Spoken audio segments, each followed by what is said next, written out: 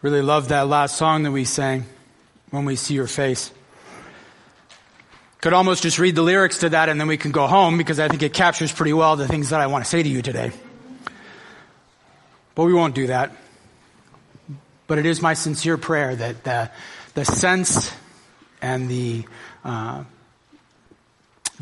truths that song brought to our attention would be also brought to you by this sermon today. Please open your Bibles to Romans chapter 5. And if it's helpful to you, there is an outline in your bulletin that you can follow along as we look into the Word. Romans chapter 5 is found on page 942 in the blue Bibles in front, in the seats under the seats in front of you. And if I could find it, we'd be in good shape. There we go. There was a famous study done in the 1970s where children were left alone with a marshmallow for 15 minutes and then promised a second marshmallow if they didn't eat the first. If you want an entertaining way to pass about a half an hour of time, look up some of the videos on YouTube. They're actually quite funny.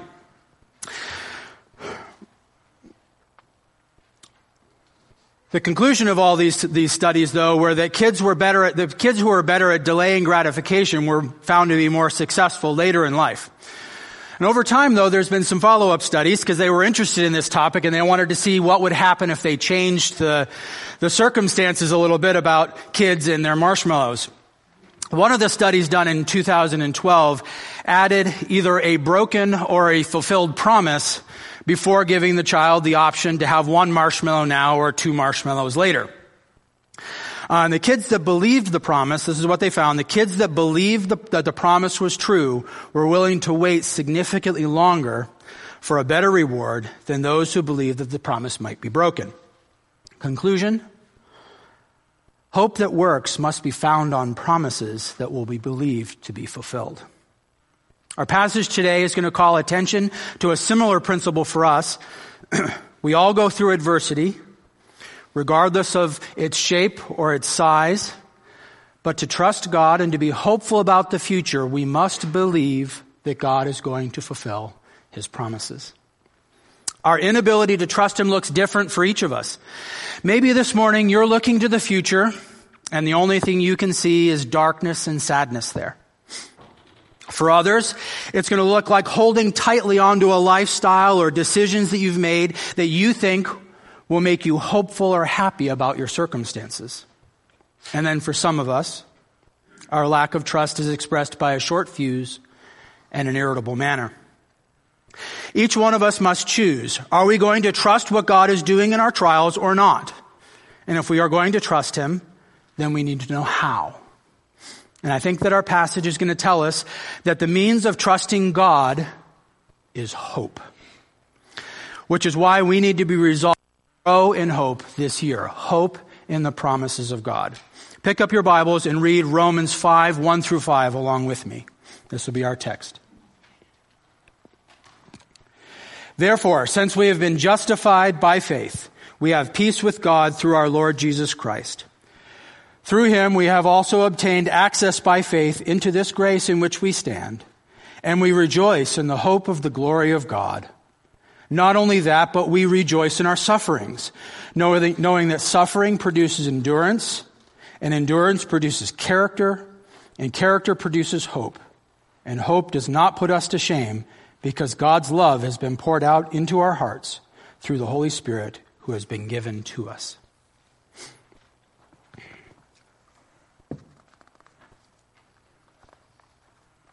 Brothers and sisters, God is not in the heavens designing dark days for you. As our theme says, as Christians, we can live confident and joyful lives even in adversity, because the Christian life is lived on a path of hope grounded in the glory of God. Paul starts us off in this passage with verse 1 by summarizing the previous several chapters of Romans. Since we have been justified by faith.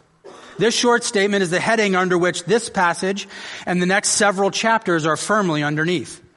The gospel hope that we have is a direct consequence and benefit of our justification by faith. In verses 1 through the first half of verse 3, Paul says that there are 3 outcomes of that justification. Justification leads to, number 1, peace with God. 2, access to grace. And 3, hope. This hope is the main burden of the text and where we are going to spend the bulk of our time. But first, let's look briefly at the other 2 things that follow on from our justification. First, we have peace with God. That is to say, we are no longer enemies with Him. The hostilities between us brought about by our sin have been entirely put to rest. Because we are justified, our sin is no longer on our account, and so we can live at peace with God. Now, the second thing that Paul says that we receive with our justification is access to grace. Now, this is not grace in the sense of saving grace, aka justification. That's what all this is under. But instead, this seems to be a reference to the ongoing favor that we have with God as His precious children. His demeanor is gracious towards us. Now, these are important because the fact that the Holy Spirit lives in us is critical to the hope that Paul is going to try to teach us about. No Holy Spirit, no hope. And it is hard to conceive of a way for us to be in closer proximity to God than when the Spirit being made to live inside of us. Hence the need for peace and for a gracious attitude or grace with God. And now it is finally in the verse part of verse 3 that Paul calls our attention to the hope that he wants us to understand. Hope of the glory of God. By invoking the glory of God, Paul causes our view to be lifted from our current circumstances. The glory of God is an eternal thing, which existed before the world and will exist after the world. And here he is saying that we are hopeful because we will share in that glory. Now let's pause here for a minute. I do want to give some definition to this term hope. That's what we're going to be talking about. So what is biblical gospel hope? Well, what it's not is wishing or wishful thinking. Gospel hope is confident that God is for us and not against us. And that in heaven, all the sin and adversity we experience here will be gone forever, and that the only thing that is left is paradise. So for the rest of our time, when I say hope, I will usually mean this: a sure and certain expectation of future good and glory drawn from assurance of our salvation, and heaven is our reward. Let me say it again. Gospel hope is a sure and certain expectation of future good and glory drawn from assurance of our salvation, and heaven is our reward. Back to our text from this morning. We rejoice because we have a sure and certain expectation of participating in the glory of God. That is what's been given to us by being justified. And that rightly, and I think obviously in many ways, should cause us to rejoice. What else could we do upon receiving glory from God and being able to participate in that with Him in heaven? That naturally follows that would cause us to say yes and rejoice. But Paul doesn't stop with that. He doesn't stop there. We are also to rejoice in suffering. Really? Rejoice in suffering? And with that, we come to the crux of our message today. How is it that in our suffering we can have a sure and certain expectation of future good and glory? Those two things don't seem to go together. But Paul's going to show us how they do. And for that, we'll need to turn to the second half of our passage. Second half of verse 3 through verse 5. And it's here that we will see a way of living that will strengthen us and develop our capacity, not to simply endure trials, but by God's grace to be able to rejoice in them. Now, as we've seen, hope is not the product of wishful thinking, but it's an outflow of our salvation in Christ. This hope, as we shall see, comes to us through a God-ordained and Spirit-fueled process that allows us to also rejoice in suffering. And I want to break it down piece by piece so we can see how growing in hope will have this effect. First, though, we need to recognize that by saying that we rejoice in our suffering, Paul is not trying to minimize our suffering in some kind of a way. To feel the bitterness of death, or fear and sadness in light of a cancer diagnosis, to feel disappointment when life's plans don't work out, or fear when threatened with persecution, is actually a natural thing. We're not expected to somehow not feel these things. The hope and rejoicing that Paul describes here is a hope and rejoicing in the midst of these feelings and realities. And so never think that if you are to hopefully rejoice in your suffering, that it means you must deny the adversity you are in or how it makes you feel. That is silliness, and to pretend that like it is true will short-circuit this process and backfire, causing despair instead of the hope that we need. So our suffering is real, and Paul says that suffering produces endurance. So what is this endurance? Well, let's again start with what this is not. It's so helpful sometimes to understand what something is by looking at what it's not. Endurance in this context is not a closed-eyed, white-knuckled toleration of your circumstance that somehow manages you get from one end of them to the other.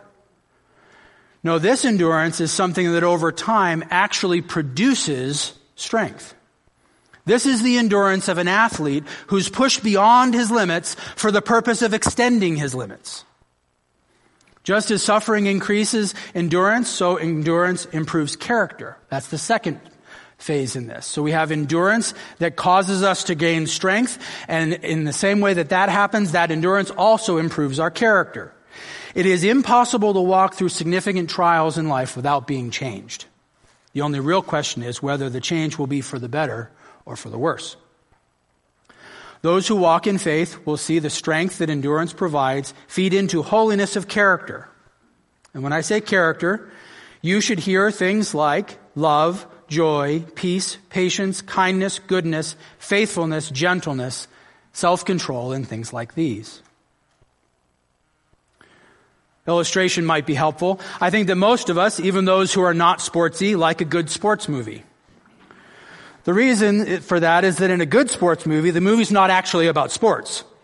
It's about trial, endurance, character, and hope. Now, the plot usually starts with the team who has lost its hope. We usually watch as they are crushed by their main rival team, and as they leave the field or the court, they leave in total despair. And then usually a new coach arrives on the scene, right?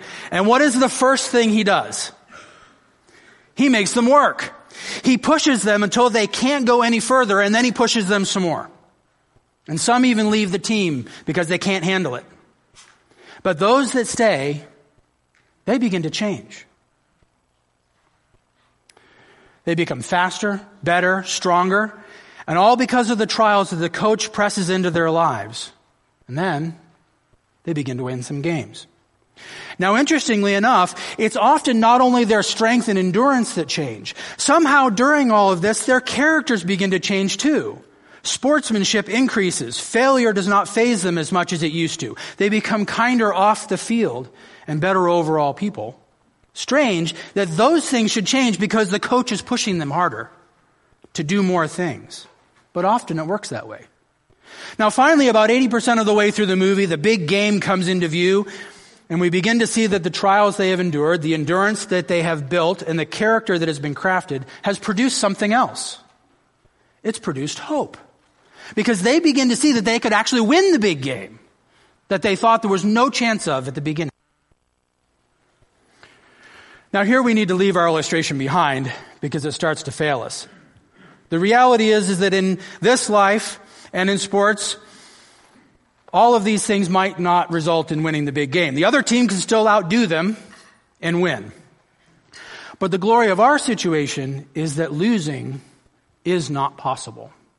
Look at verse 5. Based on godly endurance and godly character, true gospel hope grows. And while that hope does provide solace and joy in the present, and that's what we want to talk about for a while after we finish going through the passage. How does that look like in the present? That is true, but the reason it is true is because its real power is that it looks to the future. It longs for the day when this world will fade and the believer will be translated to heaven to be with God, but without sin or its suffering forever. As an assurance of that, the Holy Spirit lives within us and pours the love of God into our hearts. And God is a faithful giver who will never take back a gift once it's been given. So that love that is being poured into our hearts now by the indwelling of the Holy Spirit is the deposit that we have, that we know that when we come before God on that final day, after we die, that our hope will not have been in vain. Our hope will not disappoint. Because we have the love of God now, and if we have it now, we will certainly have it then. So that's the path of hope that will help us to trust God in the coming year. Endurance, character, hope. All coming out of our sufferings and our trials. So now I want to pivot. And I want to spend a little bit of time thinking about how it is that we follow this path. If you're following on the outline, we're at following God's path of hope. Now first thing we must do is we must not assume that somehow God's intentions towards us are negative. We're tempted to do that sometimes, aren't we? When we go through adversity, especially as people who are committed to the truth that God is sovereign in all things, it could be easy for us to conclude from life's trials that God's intentions for us are sometimes not good. Maybe God's indifferent to my needs or struggles. Or perhaps God's grumpy with me because of my sin or my slowness of growth, and so he sends hard things my way as a result. Or maybe if you're not as convinced about God's sovereign control over all of life, maybe you think that God is just not quite able to prevent the bad things that happen. We need to fight against all of these assumptions about God. They're bad assumptions. We never need to see the future in bleak terms. That doesn't mean we don't. We never need to see the future in bleak terms because God is not planning a life of hardship for us. That is not what he's doing. God is not planning a life of hardship for you. Remember our text. God is always in the process of leading us on a path to rejoice in what? To rejoice in the glory of God. He desires good things for you and for me because he's our Father. When teaching his disciples on the Sermon on the Mount, Jesus says that the nature and character of God is to never give a stone when a child of his asks for bread. God is a Father who gives good gifts to his children, Jesus says. Now, some of you are going to be tempted to say, but it happened to me. I asked God to bless me with good things, and yet seemingly only bad things have come. I have cancer. Somebody just died. I can understand that. We cared for my father-in-law for years and watched as Alzheimer's took his life. Less than a year after that, my father was diagnosed with lung cancer and died. And only about a year after that, Mary Margaret was diagnosed with cancer herself. You can be sure that all through that time, we were asking for good things from God. So did he give us a stone? Put a pin in that. We're going to come back to it. Application number 2, or thing we must do, number 2. We must recast our understanding of good and bad. We live in a sin-soaked world that is broken in any of 1,000 different ways.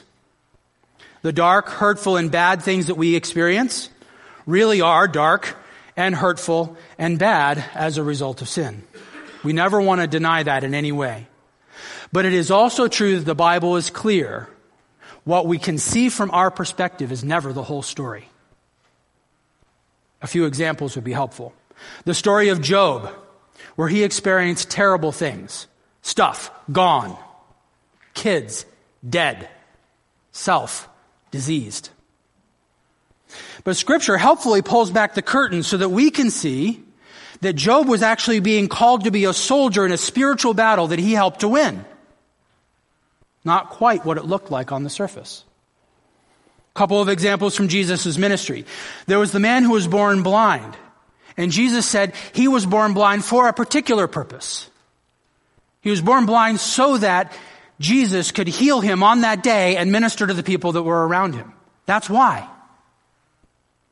Or we have the example of Lazarus, where Jesus purposefully delays his visit so that Lazarus dies. That doesn't make sense to us if that's all we can see. But from the story, again, we can see that Jesus did that so that he could raise Lazarus to life again. In all of these cases, the bad things we see were really bad. And yet, they were part of something that was bigger and gloriously good. So we must recast our understanding of the bad events in our lives and see that our Savior and Father in heaven may have a larger purpose at play. Plans for our welfare and not for evil, to give us a future and a hope. We must never doubt God's good intentions for us. Back to my family's trials. Has God been giving stones to my family for the last 3 years? No. No, he's not. No matter how much the thing in my hand looks like one to me at the moment. God has been faithful in all of our trials. And as we are getting more distance from them, we are beginning to see that more and more and how that is true. No matter how much in the moment it looked like we had a stone in our hands, we did not. God answers our prayers and he gives us what we need. And yes, it's not always what we ask for, but when we need bread, he doesn't give us stones. So how do we do this? How do we recast our understanding? First, we must understand that spiritual realities are to be valued over physical ones. So anything that grows and increases our godliness, or grows and increases our dependence upon God, needs to be viewed as a good thing, no matter how hard it is to go through in the moment. And that is hard when adversity is pressing in on us, isn't it? But it's what we must do. Second, we must see the hard things that we experience are often instances of the sin and evil that the gospel is in the process of redeeming us from. I said a minute ago that this world is broken in any of 1,000 different ways. That is a true thing, but what we know in the gospel is that we are being redeemed from that. We are being redeemed through that. And so we need to see some of the hard things we experience as the things we are being redeemed from, and the Lord is leading us through as a shepherd leads his sheep. And finally, we need to remember that the gospel leads us somewhere that's not here. The gospel leads us to the new heavens and the new earth where all sin and all sadness is undone and will trouble us no more. However, for now, we are still here in this world, and the sin and evils of this world do still plague us. So in the meantime, God brings these trials into our lives, because he does bring them to us, but he brings them into our lives to use them as his means to refine us and to do something wonderful. Because by the time we get to heaven, we are looking more and more and more like our Savior. And those trials and those hardships that he has brought us through are intended and designed and given to us in order to mold us into the image of Jesus Christ. And who wouldn't want to look like him? Next, we need to fight our natural propensity to exaggerate. Charles Spurgeon said it this way: our notion of our trials is apt to present them in exaggerated number. But when we come to count our mercies, our tendency is to diminish them. We magnify the hosts of our troubles and underestimate the armies of our benefits. We fight this natural tendency by actively looking for blessings in praiseworthy events in our lives. And they are always there. Even when the darkest days of our adversity, and when that adversity has blinded us to their presence, there are things for which we can say thank you to the Lord and bless his name for. Sometimes these blessings come alongside our trials. They're next to them. Think of in the midst of job loss or serious illness, we still have joyous vacations with our families and holiday meals and things along this line. Now, those are simple joys, but they can be praised. We can praise God for them. We have progress in faith that we see along that way as well. So sometimes the blessings come alongside of our trials, and we need to train ourselves and work and exercise and build endurance and character such that we are able to see them. Other times, and in other cases, the trial itself turns out to be a blessing in disguise, like it was for Betsy and Corrie ten Boom in the Nazi concentration camp, when they were free to hold Bible studies and to spread the gospel, the hope of the gospel, to other prisoners because the flea and lice infestation was so severe. Something for which Corrie ten Boom, she would never find a reason to thank God until Betsy called it to her attention. Once we do see the blessings we have, we must strengthen our hope by actively praising God for them. And this is hard, because sometimes our adversities blind us so much to whatever else is going on. The only thing that we can see is the big thing that's going wrong in our life at the moment. Which is why we must work to see the things that are blessings in our lives. And when we see them, we must, when things seem darkest, we must do the hard work of praising God. And if we do so, that will be a balm to our soul in the midst of our adversity.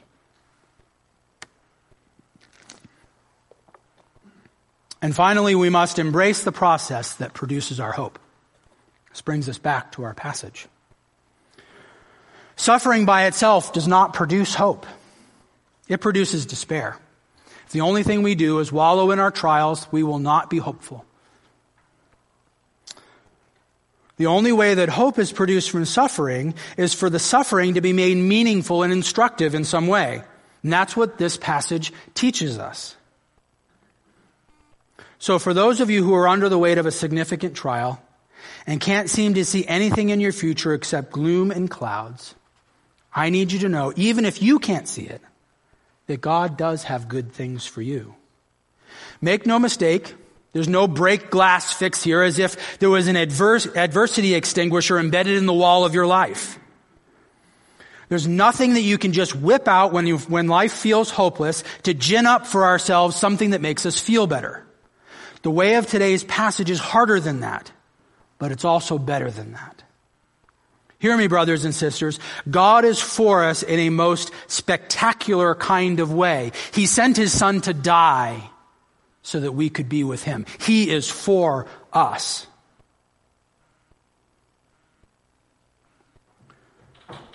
This way will build into our character strength and a hopeful trust in him that allows us to rejoice in both the glory of the gospel and in our trials, but only if we will embrace the way. Now, I've had a front row seat to watch my wife go through this.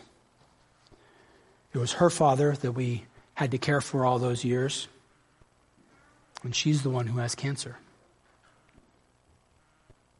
And sometimes she complains that darkness and clouds are all she can see, and she fears that perhaps she is failing in her Christian walk in that sense.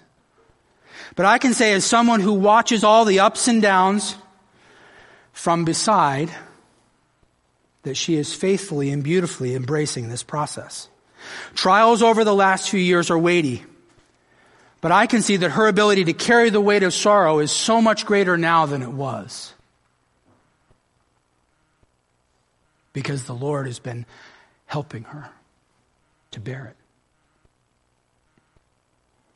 Her character is stronger than it was, and as a result, I think many in here could attest to this, as a result, she is a good help to others who need ministry. And that's because of the character that these trials, in part, because of the character that these trials have brought and built into her life. But as in this passage, the real gauge is hopefulness. She doesn't often see it, but she is more hopeful now than she ever was before our trials began, at least when measured by these things: love for her Savior and her longing for heaven. I have seen both of those things grow in exponential size in her character and her life over the last 3 years. Now, she needs this sermon as much as any of us do, but she's following this path. God is being faithful, and she is growing in gospel hope. That is an example. If you do the same will be true for you. If you are justified by faith, and you are in the process of faithfully walking through the trials that God is bringing into your life, He will build in endurance and character, and that will result in hope. Hope that helps you to see and long for heaven. Now, as I close, I want to say something to those who are not in Christ, who have not committed themselves, do not have justification by faith. What is it that you can take away from a message like this? Sounds like an insider deal. And yeah, there's some ways it is. But I can say this for sure. Adversity is common to all mankind. I know that you experience the same kinds of trials that Christians do. The question, of course, is how do you process them? And to be sure, there are many things that you could take away from a sermon like this that could have some worldly success. You can let your suffering build strength through endurance and reform your character in positive ways, and as a result experience some measure of a hopeful view about the future here on earth. But the reality is, at the end of the game, without Jesus and gospel hope in this world, whatever good feelings you manage to gin up is the best you will ever have. Once this life ends, the hope that you manage to have will end too. You see, the real promise of this passage is a promise for eternity, which will not disappoint when we come before God on the last day.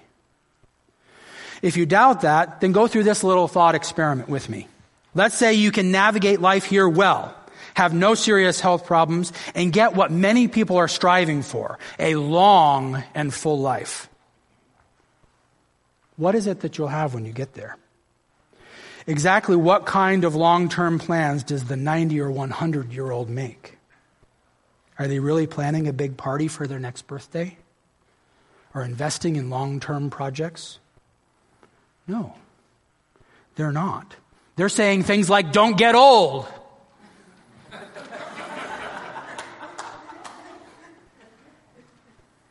What they and you have to look forward to is dying, and then coming before God, carrying only the hopes that have been built in this life. And according to this passage, here's the question you will be asked. Where is the love that I poured into you during life? And if you have not come to Christ, there will be none. And therefore, the hope of heaven will be put to shame, as this passage says. So come to Christ. Receive gospel hope for your trials here and life eternal. But you, O believer, struggling one who submits to trials, being strengthened unto endurance and refined in your character under the guiding hand of the Savior who justified you. This life, with all of its suffering, will be the worst you ever have. And when you come before God, bearing the love which has been poured into you for all of your life, you will enter the heavenly rest prepared for you by Jesus. And as hard as it is to conceive of right now in your trial, as hard as it is to see, you will know the realities of 2 Corinthians 4:16 through 18. So we do not lose heart. Though our outer self is wasting away, our inner self is being renewed day by day. For this light, momentary affliction is preparing for us an eternal weight of glory beyond all comparison as we look not to the things that are seen, but to the things that are unseen. For the things that are seen are transient, but the things that are unseen are eternal. He who promised is indeed faithful. So cling to him in hope, Those promises are true, will always be fulfilled, and never be revoked. Let's pray. Father in heaven, we are so grateful for the gospel and for the fact that in Christ we are not left without hope in this world, and that the hope that we have is sure. And while we want and desire that hope to have temporal, this world benefits, and it does, we so look forward to the day when this world hope is translated into next world reality. Keep us until that day. Grow us until that day. Help us to have gospel hope. In Jesus' name we pray. Amen.